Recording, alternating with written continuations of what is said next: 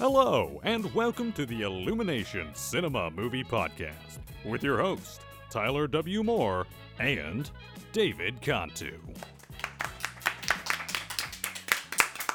Hello, and welcome to the Illumination Cinema Movie Podcast. I'm Tyler. And I'm David Cantu. All right.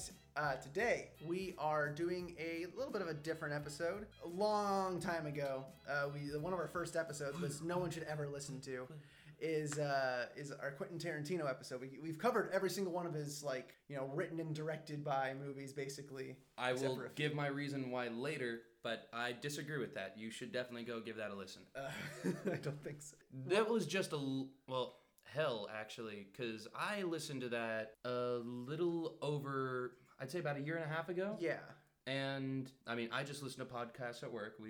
We've covered this. But that was also during the last, really pain-in-the-ass, just sucky breakup of mine, where I wanted to spend a lot of alone time. So I listened to that podcast, got all these movies that you were describing, and I'm like, that sounds like a great way to kill time.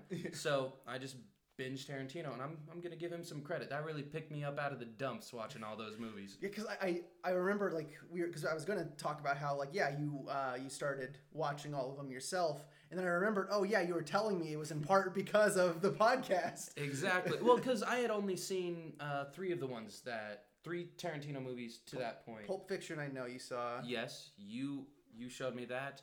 Django Unchained, actually, that's the...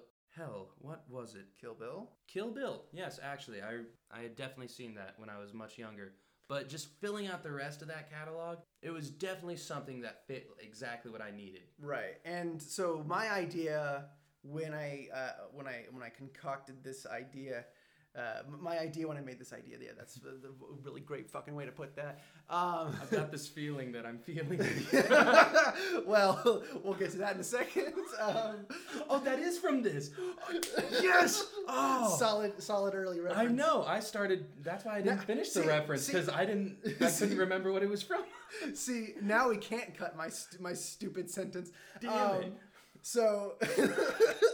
Anyway, the idea I had was, after I watched all the movies, I started going into the deep cuts, like the non-official movies or stuff he just wrote. So we're going to do 2 episodes this year. This is the first one. This is just focusing on other movies he directed. And those 3 films are My Best Friend's Birthday, which is an incomplete feature that it would have been before Reservoir Dogs. Then... 4 Rooms, which he directed a segment of, and then Death Proof, which we kind of touched on in our other one, but we didn't really dedicate a lot of time to it. We'll talk about that here. Did you know anything about any of these movies going in? Because I know you'd seen Death Proof. Death Proof, yes, because that was part of that same binge I was talking about earlier. Yeah, well, because the college I work at has a terrific Tarantino section. Not specifically Tarantino, but... Because they're alphabetized and they have different names. I really liked Death Proof the first time because it caught me off guard. We'll go ahead and jump into the movies. The first one's My Best Friend's Birthday. Like I said, it was his first attempt. Well, no, I think it's his second attempt at trying to make a feature. This is the first one that people can actually see, and they just never finished it. So it exists as like a 36-minute short film that is has no conclusion whatsoever. No conclusion. It barely has continuity. I've watched the opening scene of it a couple times, and that's about as far as I could get in before I was like, I don't want to dedicate the next 30 minutes of my life to this. I was like, I'm gonna watch all of it with Cantu, and we're gonna experience it together. So it was the first time I saw it in full. Yeah. Had you heard of it before? Well, I was made aware that there was Tarantino works, and for all I know, you might have been the one who pointed that out to me, that if I really wanted to check things out, I could go on YouTube and find stuff that was never really released. Yeah. There's another one called Lovebirds in Bondage, and I think that one was completely lost or something. Given what we saw today, I'm not sure if I really want to watch it that much. I think I'm going to trust Tarantino from now on. When he puts something out, it's because he wants his name attached to it. Right. I kind of get it with this one. Gee, I don't even know where to start with this one. Yeah, I kind of made my position clear very quick on that one. Because the thing is, the opening scene is, it makes so much sense, because it's this scene of it's Tarantino is the lead character in the movie, which is something I did like, actually. Yeah, he's the only one who could have possibly done it in that cast. He's the only one he could have convinced to do it. Yeah. But so it's him and this other guy, and he's talking. They're on a radio show, and they're talking about how when Quentin's character was 3 years old, he was going to kill himself, but then he decided not to because he watched The Partridge Family. And well, it was a really good episode. It was a really good episode. He didn't just watch it; it was a good episode on top. I was just like, this makes so much sense that he made this. It was like a really unrefined Tarantino. Like I've talked about in the past how like I think Reservoir Dogs probably has sort of like is probably like slightly less matured Tarantino. Like once he got into Pulp Fiction, he kind of got to a point where it was less about like off color reference, like not off color, out there obscure is what I'm looking for. Obscure references like these hitmen know about like Italian movies and like say Italian hitmen are people too. And Reservoir Dogs is a great movie, especially compared to this. But yeah, there's actually, it's funny, there's like references to, well, not references to Reservoir Dogs, but Reservoir Dogs has references to this. The radio, I need to rewatch it. The radio DJ's name is K Billy, and in Reservoir Dogs they have K Billy's Super Sounds of the 70s. Does he have the same, what is it, hello, babe? What is it? No, he, it's that one guy with the slow voice. I don't remember what his name is. I know Tarantino's character does that but several times. And it's like, wait a second. I hear that on like Radio Zeus stuff. Like that's the tag at the end of all these wacky sounds. Oh yeah. It's like, oh, thank God I found the source. That's not the source. It's like a So he's probably it's like an Elvis he's type still of thing. Making fun of the source. There's also Tarantino has great dialogue in here where he's talking to someone who's like trying to do a request, and he tells him to fuck yo mama. That's how he ends the call. That's how, yeah. Yep. The whole movie, it's weird calling it a movie. The whole thing is like pretty feature. It's not a feature either because it's only 36 minutes. This whole thing is pretty try hard. It's a very early version of True Romance, and True Romance. We'll talk about that when we do the movies he wrote on a different episode. I give Tarantino enough credit that even with you saying that, I would try and watch True Romance. Yeah. There's good parts of True Romance, and then there's the rest of it. I mean, I watched Jackie Brown after all. No, that was all right too. I'd put Jackie Brown over anything on this list. I noticed a lot of talking on phones. Like, there's every scene someone is talking on the phone. Well, how else? Because you got to remember, Tarantino didn't have the Eddie Murphy line of prosthetics that he could play as many characters as he wants. So, use the phone. He could be as many. He could be anyone. He could be as many phones as he wants to be. Well, because like a lot of time they're just talking to a phone, no response, right? But there are a few times where Tarantino's doing a different voice. And he's got a very distinct sound. Like, you cannot convince me that he's Hi, my name is very specifically not Quentin Tarantino. I think there's a time where it's like doing an old lady voice or something. It's very embarrassing.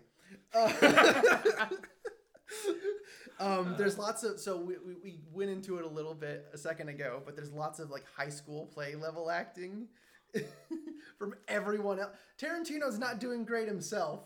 But he's probably the best member of the cast. And you know what? I mean, no shame in that. Yeah. I acted in high school plays. Right. So you're right. This is below high school play level acting. Depends on the high school, I guess. Yeah, there was a lot of just very, very stilted performances trying to deliver like very early, unrefined Tarantino dialogue, and it did not work. But except for, of course, Samuel L. Jackson shows up in this movie. He's more like Shamuel L. Jackson, right there. There you go. So the mic picks it up. But yeah, I know like this guy just like randomly enters this other character's house. And he like starts. I think he's like. Let's just call him the birthday boy for the rest of this, because we're gonna take what we've got and we're gonna treat it like he gave us more. Yeah, okay. So he enters the birthday boy's house and he starts. He would totally name it that too. He starts trying to bone his girlfriend, and so then birthday boy enters the room and they start like making like. Wait, hold up. That was a call girl. They were very specific. No, the on call that. girl was the one with She's not a Tarantino. whore. What? Yeah. No, because remember, he paid a call girl to go over to his friend's place because it's his birthday. But at the end, and that's why he was all shocked. But at the end, I think it's someone Remember, else. his girlfriend was with that acting guy that we agreed was actually he's probably the one you were most talking about with that high school performance.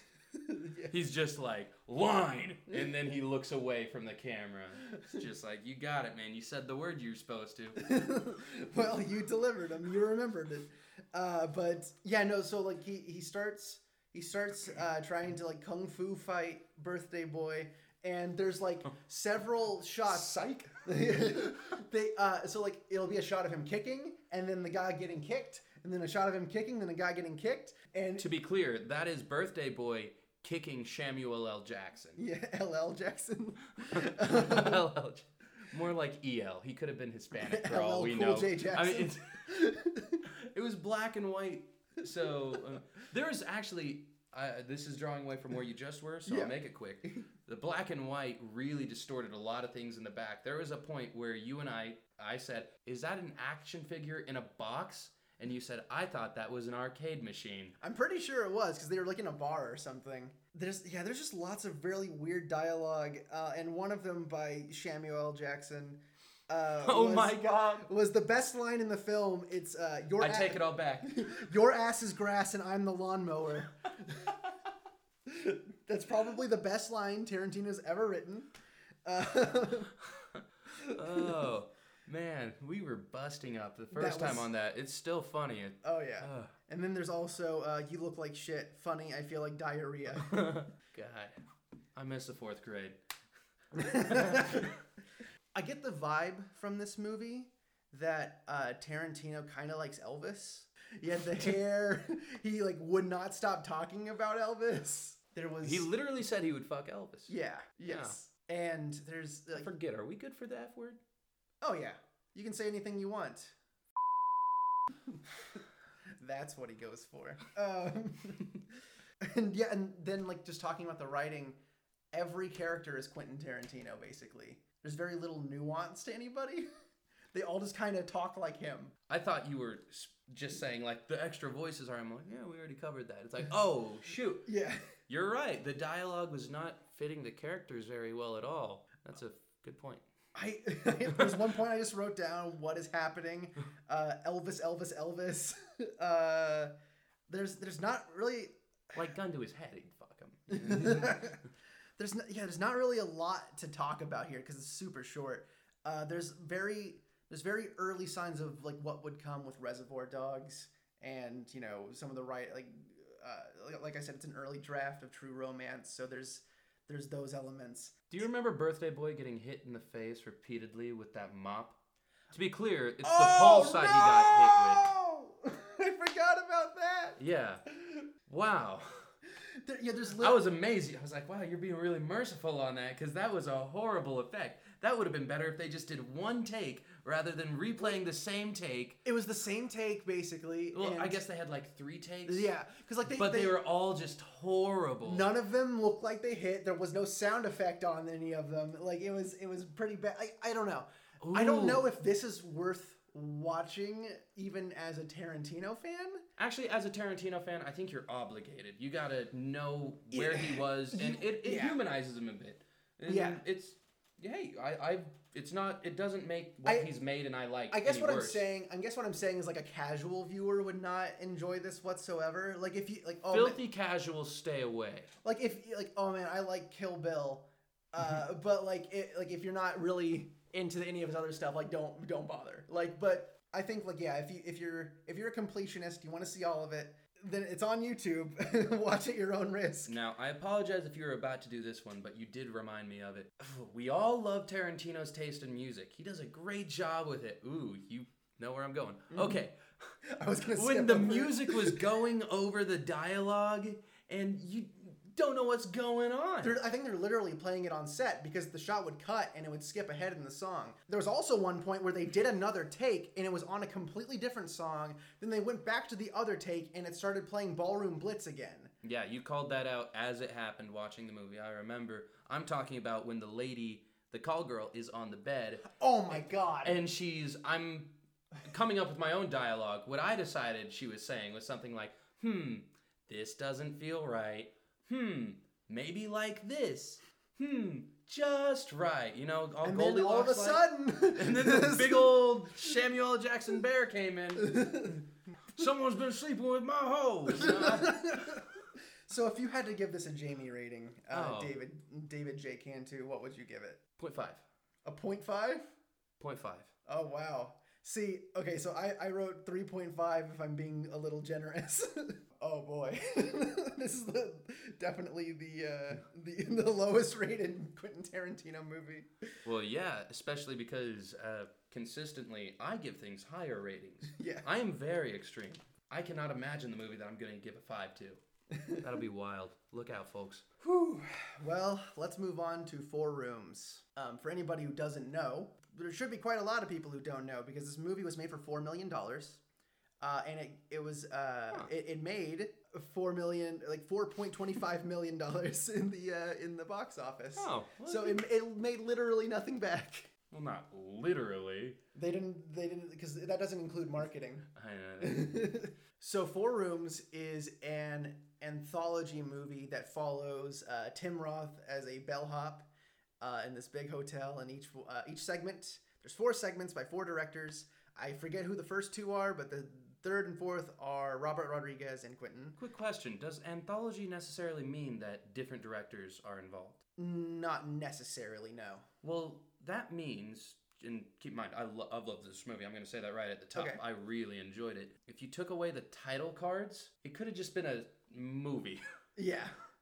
In a sense, but they're definitely separated as their own segments. I suppose it's just that if you had if you had just followed Ted throughout the night, you would have seen all those stories just the same. Right. Sure. And I guess it takes place in the same single evening. Mm-hmm. So but all of them are pretty distinct in their delivery. But anyway, yeah, it's Ted the bellhop going to 4 different rooms. Each one's a different director. And that's why it has to be an anthology. So, but like I said, I think every one of them is very different because I would say the first segment is terrible. I actually didn't mind the first segment. Thought it was all right. I didn't mind it the first time I saw it, and then the second time, because one of probably my biggest complaint in here, and it's not always a complaint. Mm-hmm. I sometimes kind of enjoy it. Tim Roth way overacts in this movie.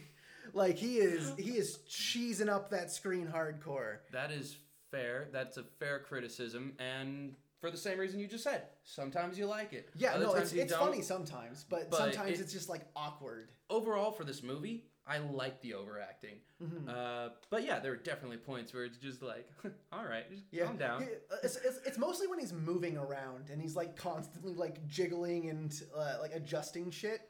Though I found my assumption there was that was an homage to the bellhop or bellboy, the Jerry Lewis movie. Yeah. Exactly, which of course they do. Quentin Tarantino himself makes a reference to at the end. Sorry to skip to that part. Yeah, but Jerry Lewis, he was bebopping around the whole time, right, and the fact that they had that movie in mind and they were so similar. I guess, have you seen it? I have not seen it. I would love to show you sometime. Okay, but that works in that era. I don't know. There's some things that just don't translate over properly. Mm-hmm. It feels weird, especially when everything else around, it's not normal, but everything else around him is the rest of the characters act pretty grounded for the most part. Yeah. They have their own cartoony elements, but of course you have to appreciate he was consistent throughout all of it. There's some where he does not play it up as much.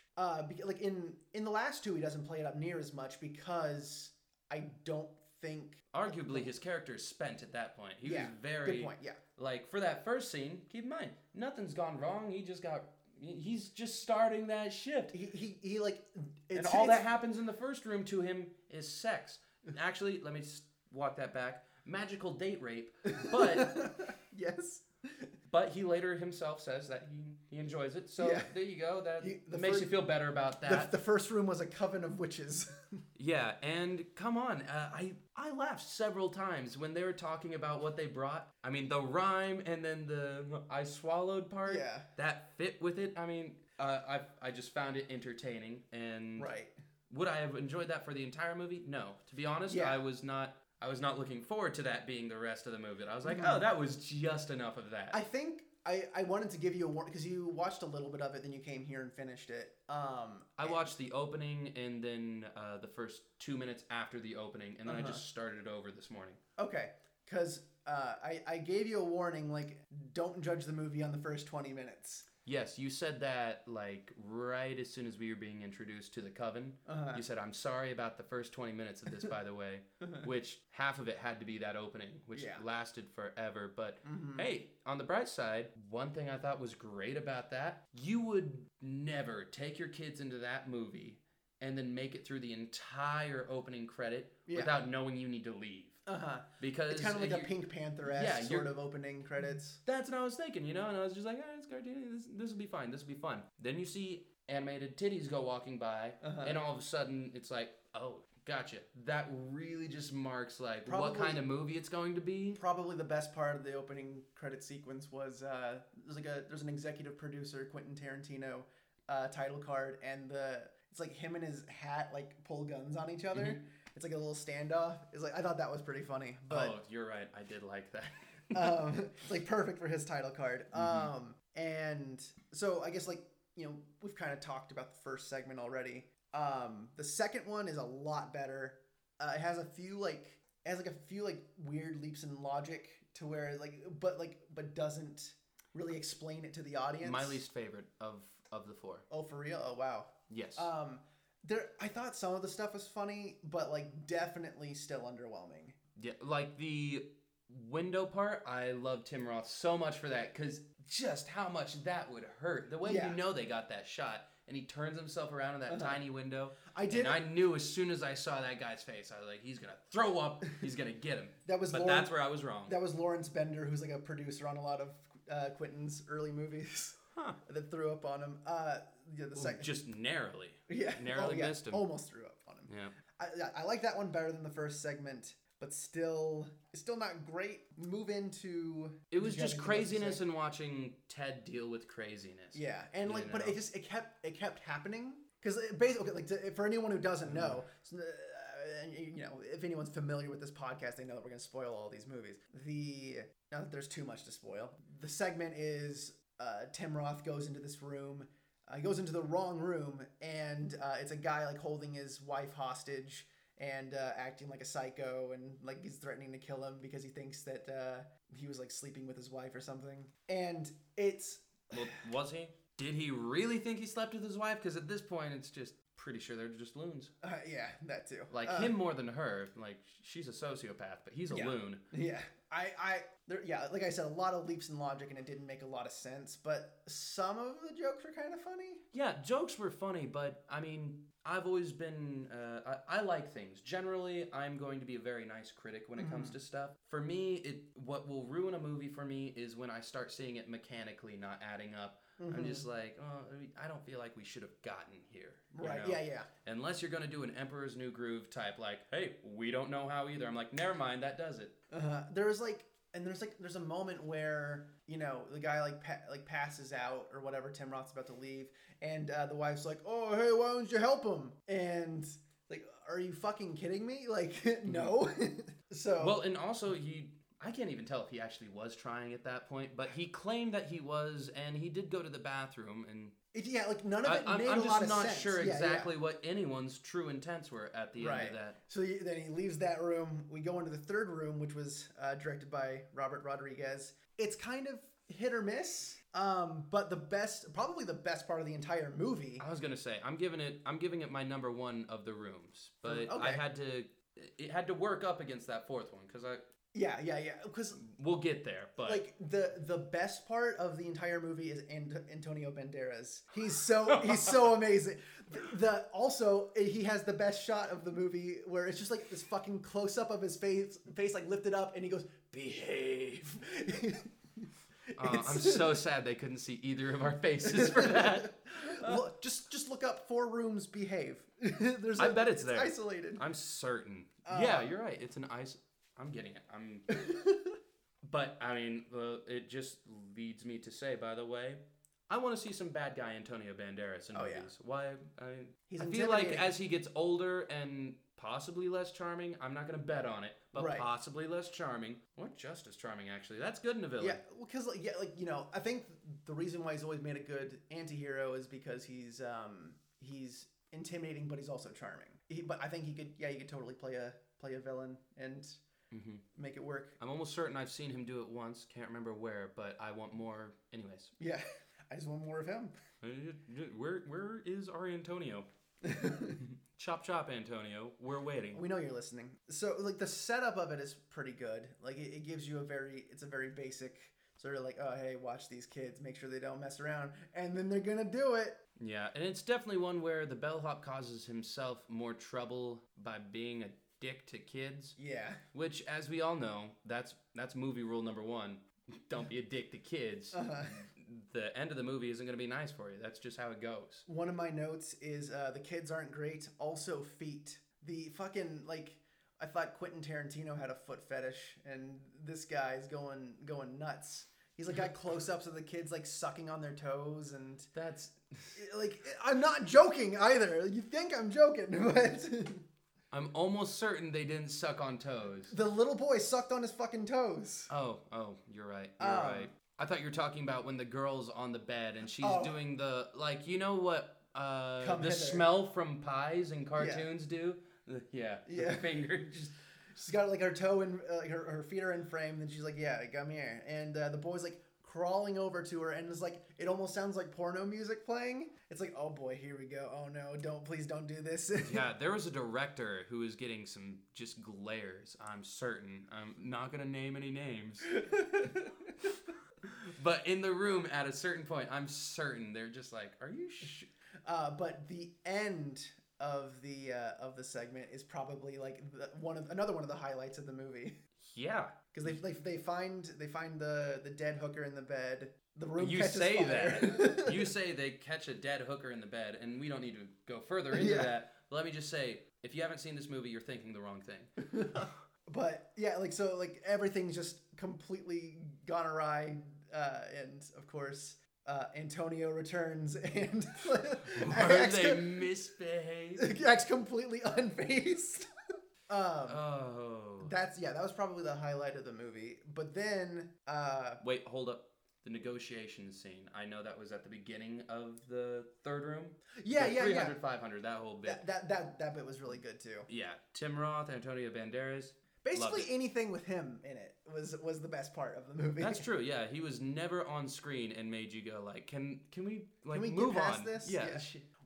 I think we were both laughing at the bit where he's trying to comb his son's hair. Yeah. But then we get to the Tarantino segment. It's definitely it's probably the most solid one. It doesn't obviously some of the other moments outshine it, but it's probably consistently the most solid one. It's several one-take shots where it's just following the characters through the room, which was really cool. Mm-hmm. I am amazed that we didn't actually get Samuel L. Jackson in this. How was he not Norman? No offense to Norman. It's Tarantino's MO. It's they haven't made the blood pact at that point where he has to be in every single one of his movies. I guess. You're right. It's just the fact that Bruce Willis was there. Which this is right after Pulp Fiction. So when he's talking about how well his movie did, that's pretty much what he's talking about. Also, Bruce Willis is there. He's not in the credits because he did it for free, and SAG got really mad at him. Huh. Well, that is a fun fact. Not for him. Well, what are they going to do? He's fucking Bruce Willis. You're kicked out of SAG, Bruce Willis. But this is probably like I said, when I said most consistent, it's definitely the best written one, I think. Yeah, actually, yeah. The story is the most plausible. It's mostly following Quentin, playing a director, kind of leading Tim through the room, telling him all about all this stuff. Cristal. It's fucking good, Ted. And it felt like Quentin Tarantino had to manually come in. He's like, hey, listen, I'm only here for a fourth of this story, so I'm going to have to come in personally to make sure you get as much of me as any one of my other movies would typically get. Oh, yeah. So all that dialogue was very Tarantino. He crams it all in, yeah. It flipped straight to Tarantino. I definitely say, because, so the whole bit is they're trying to get Ted to be their dice man in this bet they're having. He has to Norman, that was his name. Norman has to light his lighter 10 times in a row, or else he gets his finger cut off. If he does it, he gets to take Quentin Tarantino's car. Because they saw it on a TV show once. Yeah, that's right. Spoilers, it doesn't go off the first time. He immediately chops it off and then he leaves the room. And I realize this doesn't make me the best or anything, but I called it. Oh, yeah. All right. No, I have to say, that's probably the best way you could have possibly ended the movie. It's like he takes his money and leaves. It's perfect. Just fluid. There is not I remember we both, as soon as the chop, there's that little look, and then we had to get right back to facing the screen because he was already on the move. Just Tim Rogers. Click, chop, gone. Oh, and let me just say, Quentin Tarantino's ABCs always be selling. That whole bit was great. The money on the counter, probably would have got me to do it. I'm not gonna lie. I definitely would have done that for $1,000. For $1,000? Yeah, I'd cut someone's finger off. Oh yeah, for a guy that I was just talking about. He got screwed over in Rodriguez's part because he was mean to kids. And now I'm like, man, he shouldn't have been such a stickler about cutting off that finger. So, he came out on top. He did. Everything. Well, heck, I wish we kept a total of all the money we saw him earn. That's a good, yeah. Because I know Witches gave him $50 to make the one witch smile. Right. I don't think he got any money in the second room. In the third one, $500. $500. And then 1,000 plus 100 in the last one. Yep. Because he did not get that tip from Bruce Willis. Shoot, that's nice. That's $1,650. Yep. Yeah. $1,650. Yep. $1,650. Not bad. But what would you give this movie? The movie? The Tarantino. Let's just do the Tarantino segment real quick. Just the Tarantino one. I'd give that one a 7. 8.5. Okay. The movie overall. 9. Oh wow. Okay. I thought that it all fit. We're on very opposite ends of the spectrum. Well, I see the movie itself as an experience. Just they carried you through on a nice journey. The story wasn't outlandish. Mm-hmm. Well, and even when it was, it wasn't too. You knew what you were there for. It didn't leave a hotel. You saw that opening cartoon. You knew what was going to happen. It's absurd. And you knew you were getting absurd. I gave it a 4.8. Definitely because this is the second time I've seen it. I watched the Tarantino segment a few times, but I don't see myself revisiting it again. I can see myself rewatching it within or by 2 years. Okay. So yeah, there goes... Sooner if I have to show it to someone. Yeah, there goes that movie. Our last film of the night, Death Proof, which was part of the Grindhouse double feature, which it was paired with Robert Rodriguez's Planet Terror, which I think is the superior out of the two. I don't think you said you I did not see Planet Terror. Though I like Robert Rodriguez, so I'd be willing to watch that and then actually give you an opinion on it later. One of my first notes on it, I absolutely just love the presentation of how they showed it with the first half of the movie is the kind of the grainy film all torn up, and halfway through they just turn it into a normal movie because it's okay, we got enough of that, I guess. That's true. And I mean that was just so surprising to me because everyone does the same thing. You start watching a movie, you start reading a book, you start playing a game. All of those, you start getting familiar with your characters, you start building up a profile for them in your mind. Mm-hmm. And the best part with that, you spent how long was that first bit with the grainy? It's probably an hour because the movie's 2 hours total. Wow, I remember it being significantly shorter than that. I think it. No. We'll go with what you say. If it's cut in two halves, it's probably 1 hour each. Then I wrote, Quentin can't help himself. The opening shot is literally just feet. Okay, you know what? I had rolled my eyes a bunch of times, but you might be a bit onto something. I can't just deny the evidence.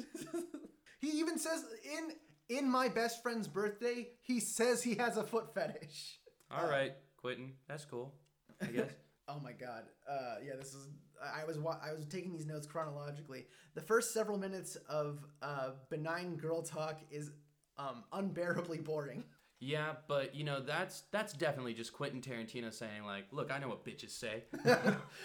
You think I don't know what girls sound like? I listen to him go bah, bah, bah, all the time. I listen to these bitches gab. I listen to these bitches gab all the time. This is exactly what they talk about. They think I'm misogynistic. Then why do I get it so right?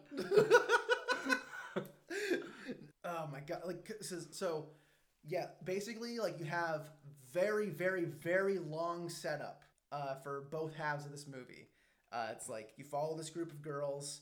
They meet Stuntman Mike, or he straight up just runs into him, and then he does bad things with the car. It's always like 30, 45 minutes of just following the girls, and oh my god, he knows how to write women characters. He did it right in Inglourious Bastards. He did it right in Jackie Brown. He did it right in Kill Bill. It's just like all they talk about is how is about fucking men. Like it's literally all they talk about in the entire movie. It's really dull. It's really it's kind of sexist. Well, tell me this too. I'm drawing a blank on the name of the characters. But the girl who ends up doing the lap dance for Stuntman Mike. I don't remember her name now. You're right? I remember Jungle That's what Julia. we're talking about right there. Just how memorable are the characters? I remember Jungle Julia because I'm like, there's no way in 2007 they're going to name themselves that. Are you kidding me? But she actually ends up going for Stuntman Mike. Like, he actually wins her over a bit. And don't get me wrong, I know it's Kurt Russell. Yeah. I mean... He's still a creepo even in the... Yeah, that's what I'm saying. By the way, he's the best part of the movie. He's fantastic. That's not saying much. Like, yeah. I like the movie, but him being the best part, that's not saying much. It's not a leap in logic to think, oh, wait, you're telling me Kurt Russell was the best part of a movie? It just felt really sudden when it happened in the first one, in the very first bit. I mean, I appreciate gory stuff. I thought it was really cool how he went over, like, in the crash, everyone, how it went for every single person involved. Because I remember when I first watched it, like, maybe I was playing on my phone because I was like, this is a 2-hour-long movie. Yeah. They can't die here.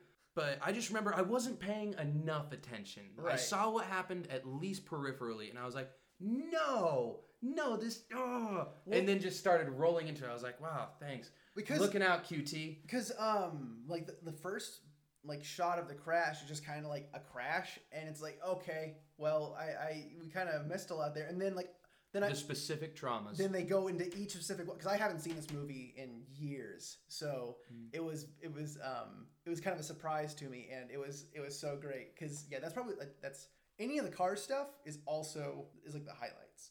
We are going to skate over it just because it happens right before, but the very first murder when he has the girl just in the cab. Yeah. First of all, her getting inside that is just like this.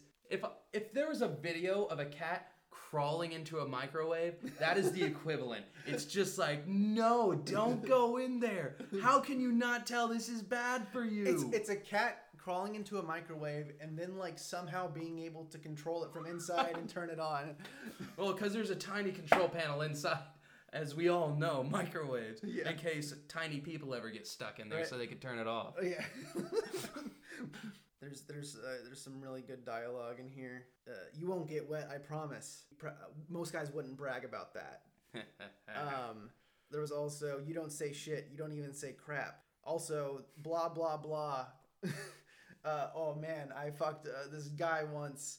Hey, man, you go fuck a guy.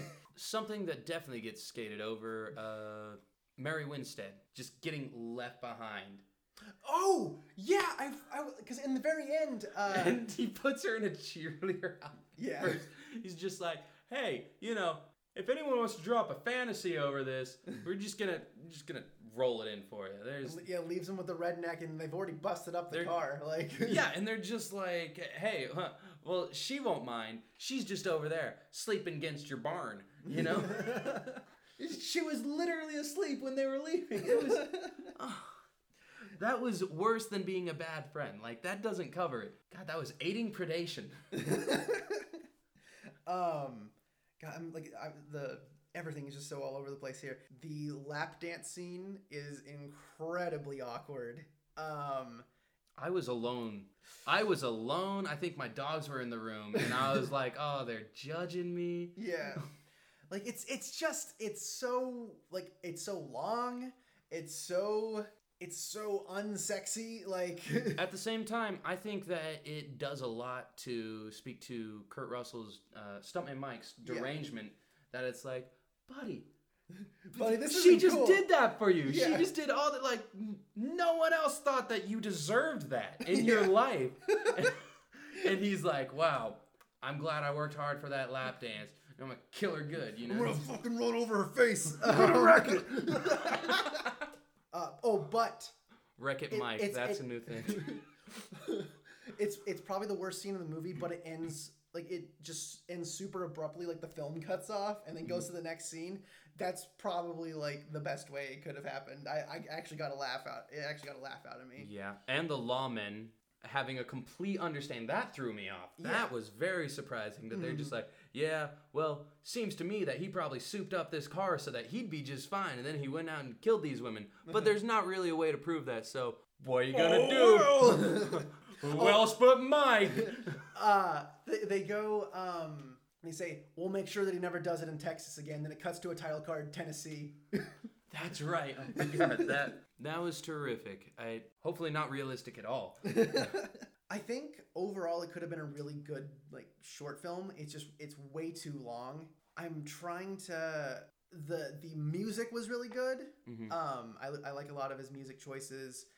The final car chase is really awesome. I'm trying to say as many good things as I can here. The car chase thing, I like this movie. Yeah. I know I liked it. I'm going to watch it again happily later in life. Mm-hmm. But something that always drives me nuts when it comes to car versus car chases. First of all, your cars are right next to each other. It's no longer a chase. Yeah. Why can't you just slow down? Car battle. That's what I mean. It's because then the other guy mechanics slows of it. Then the other guy slows down. It's like his weapon is a car. It's like, well, then we both become stationary. It won't be interesting anymore. It's like, yeah, I got you. For the sake of a movie, it has to happen. Especially but you had a friend on the hood. Yeah. Which already I looked at that and I was like, screw it, you deserve it. This is... I think because it would have thrown her off if they stopped. I'm not talking about an abrupt stop. I'm talking like he's already slamming against the vehicle and they're just gunning it, which is keeping pace with him. Yeah. So they continue for, how long was that? That lasted. It was a really long car chase, but that means they were going consistently the same speed for that long, and the driver never once thought, maybe this isn't going so well. Now that we keep screaming every time we get hit. Do keep in mind that also, there's... It's a fairly long, first chase scene, but then, they shoot him, he starts trying to drive away, and then they chase him, now that they have the upper hand. So, once they become the hunters... that's when it goes on. I'm not gonna lie. It seemed to go by pretty quick at that point. I felt like it didn't drag out that much after that. But just that car scene where I'm not the kind of guy who worries about the eagles and the hobbits. I don't need to poke holes in everything. But with this, I'm like, man, why do you keep driving as fast as this guy? You're on the road. You're past the point of it just being panic brain, Right. That just pulled me out of it because I was like, what are you even trying to do anymore? You're supposed to be a strong character that's going to take back the night, take back the road. The excuse for literally all of this movie, for the action scenes, for the bad character writing, is it's supposed to be a B movie. I'm willing to give it more of a pass for the car stuff than I am for for the ditzy moron dopey dumb brain characters. I guess, but I'm just saying, with the first car execution, not first, second, when he killed the whole other vehicle. Yeah. That made sense to me. I was like, oh, he souped up the car. He made it so that he can't be the one who died. All those first murders, great. And you know what? I'm turning this back around. It's Mike's fault. That idiot, he spent that entire time driving up against them. Maybe that's why. Because he wasn't gaining real headway in the end. Right. Not that he needed it, because they had someone on the hood. Yeah. Yeah, I don't know, because like all the car scenes I thought were really cool, and especially the way this is shot. Quentin was his own DP on this movie. He did a really good job shooting it and like capturing that look. I really like all of those scenes. Those are probably, you know, in terms of scenes, those are the best parts. Obviously, like I already said, Kurt Russell's like the best character in it. No, I'll agree 100%. They're cool. Like as you replay it in your head, you're like badass. Yeah. But obviously there's leaps when in it logic. comes to the mechanics of it, I don't like the characters as much after that last chase. I already chase quotation marks in the air. I already didn't like the characters. I thought they were annoying. So when they're going through it, I thought it's funny. I actually gave a shit about what was happening when it was going on. So I guess there's the difference. I'd say, you know, it's definitely not a perfect movie. Most of it is not worth watching. You could skip scenes and you'd be okay. I think it's absolutely worth watching once. No, yeah, for sure. There's an amazing 90-minute movie hidden in this 2-hour movie. Yeah, that's fair. That can be said about most films. If you're a Quentin fan, this is worth watching if you're into B movies. Yeah, well, given we already said my best friend's birthday, we said if you're a Quentin fan, go for it. So Death Proof, if you're a Quentin fan, you have to. Like, you already have. You have no excuse. You not can't to. say that you are if you haven't. And I'm sorry, that sounds elitist, but that's because we're better than you. So, Jamie rating for Death Proof. I know it's going to be higher than mine. 7. Okay. I gave it a 5. It's like right on. It's like a C, you know. Mm-hmm. It's really those fucking car scenes that elevates it. Otherwise, it would probably be like a D. But the ending did it for me. That's about it. Hey David, what's our next episode? Our next episode. Well, it sounds like Isle of Dogs. For me. Is that what it looks like Chris is saying across the room? Well, actually, I was getting distracted by Chris mouthing it because there's a dry erase board right behind him. But it looks like, if my eyes aren't deceiving me, Isle of Dogs. But yeah, we'll do another one of these for movies Quentin has written later on in the year. That's it for today. And bye bye. And bye bye. Yeah, bye. And bye bye. Bye. And bye bye. Bye.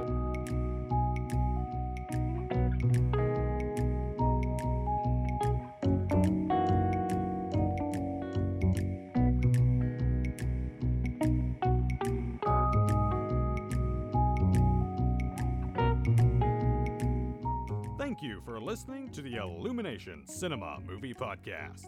If you enjoy the show, be sure to leave a review and subscribe on iTunes or Google Play. For updates on this show and their other projects, get your parents' permission to go to illuminationcinema.com.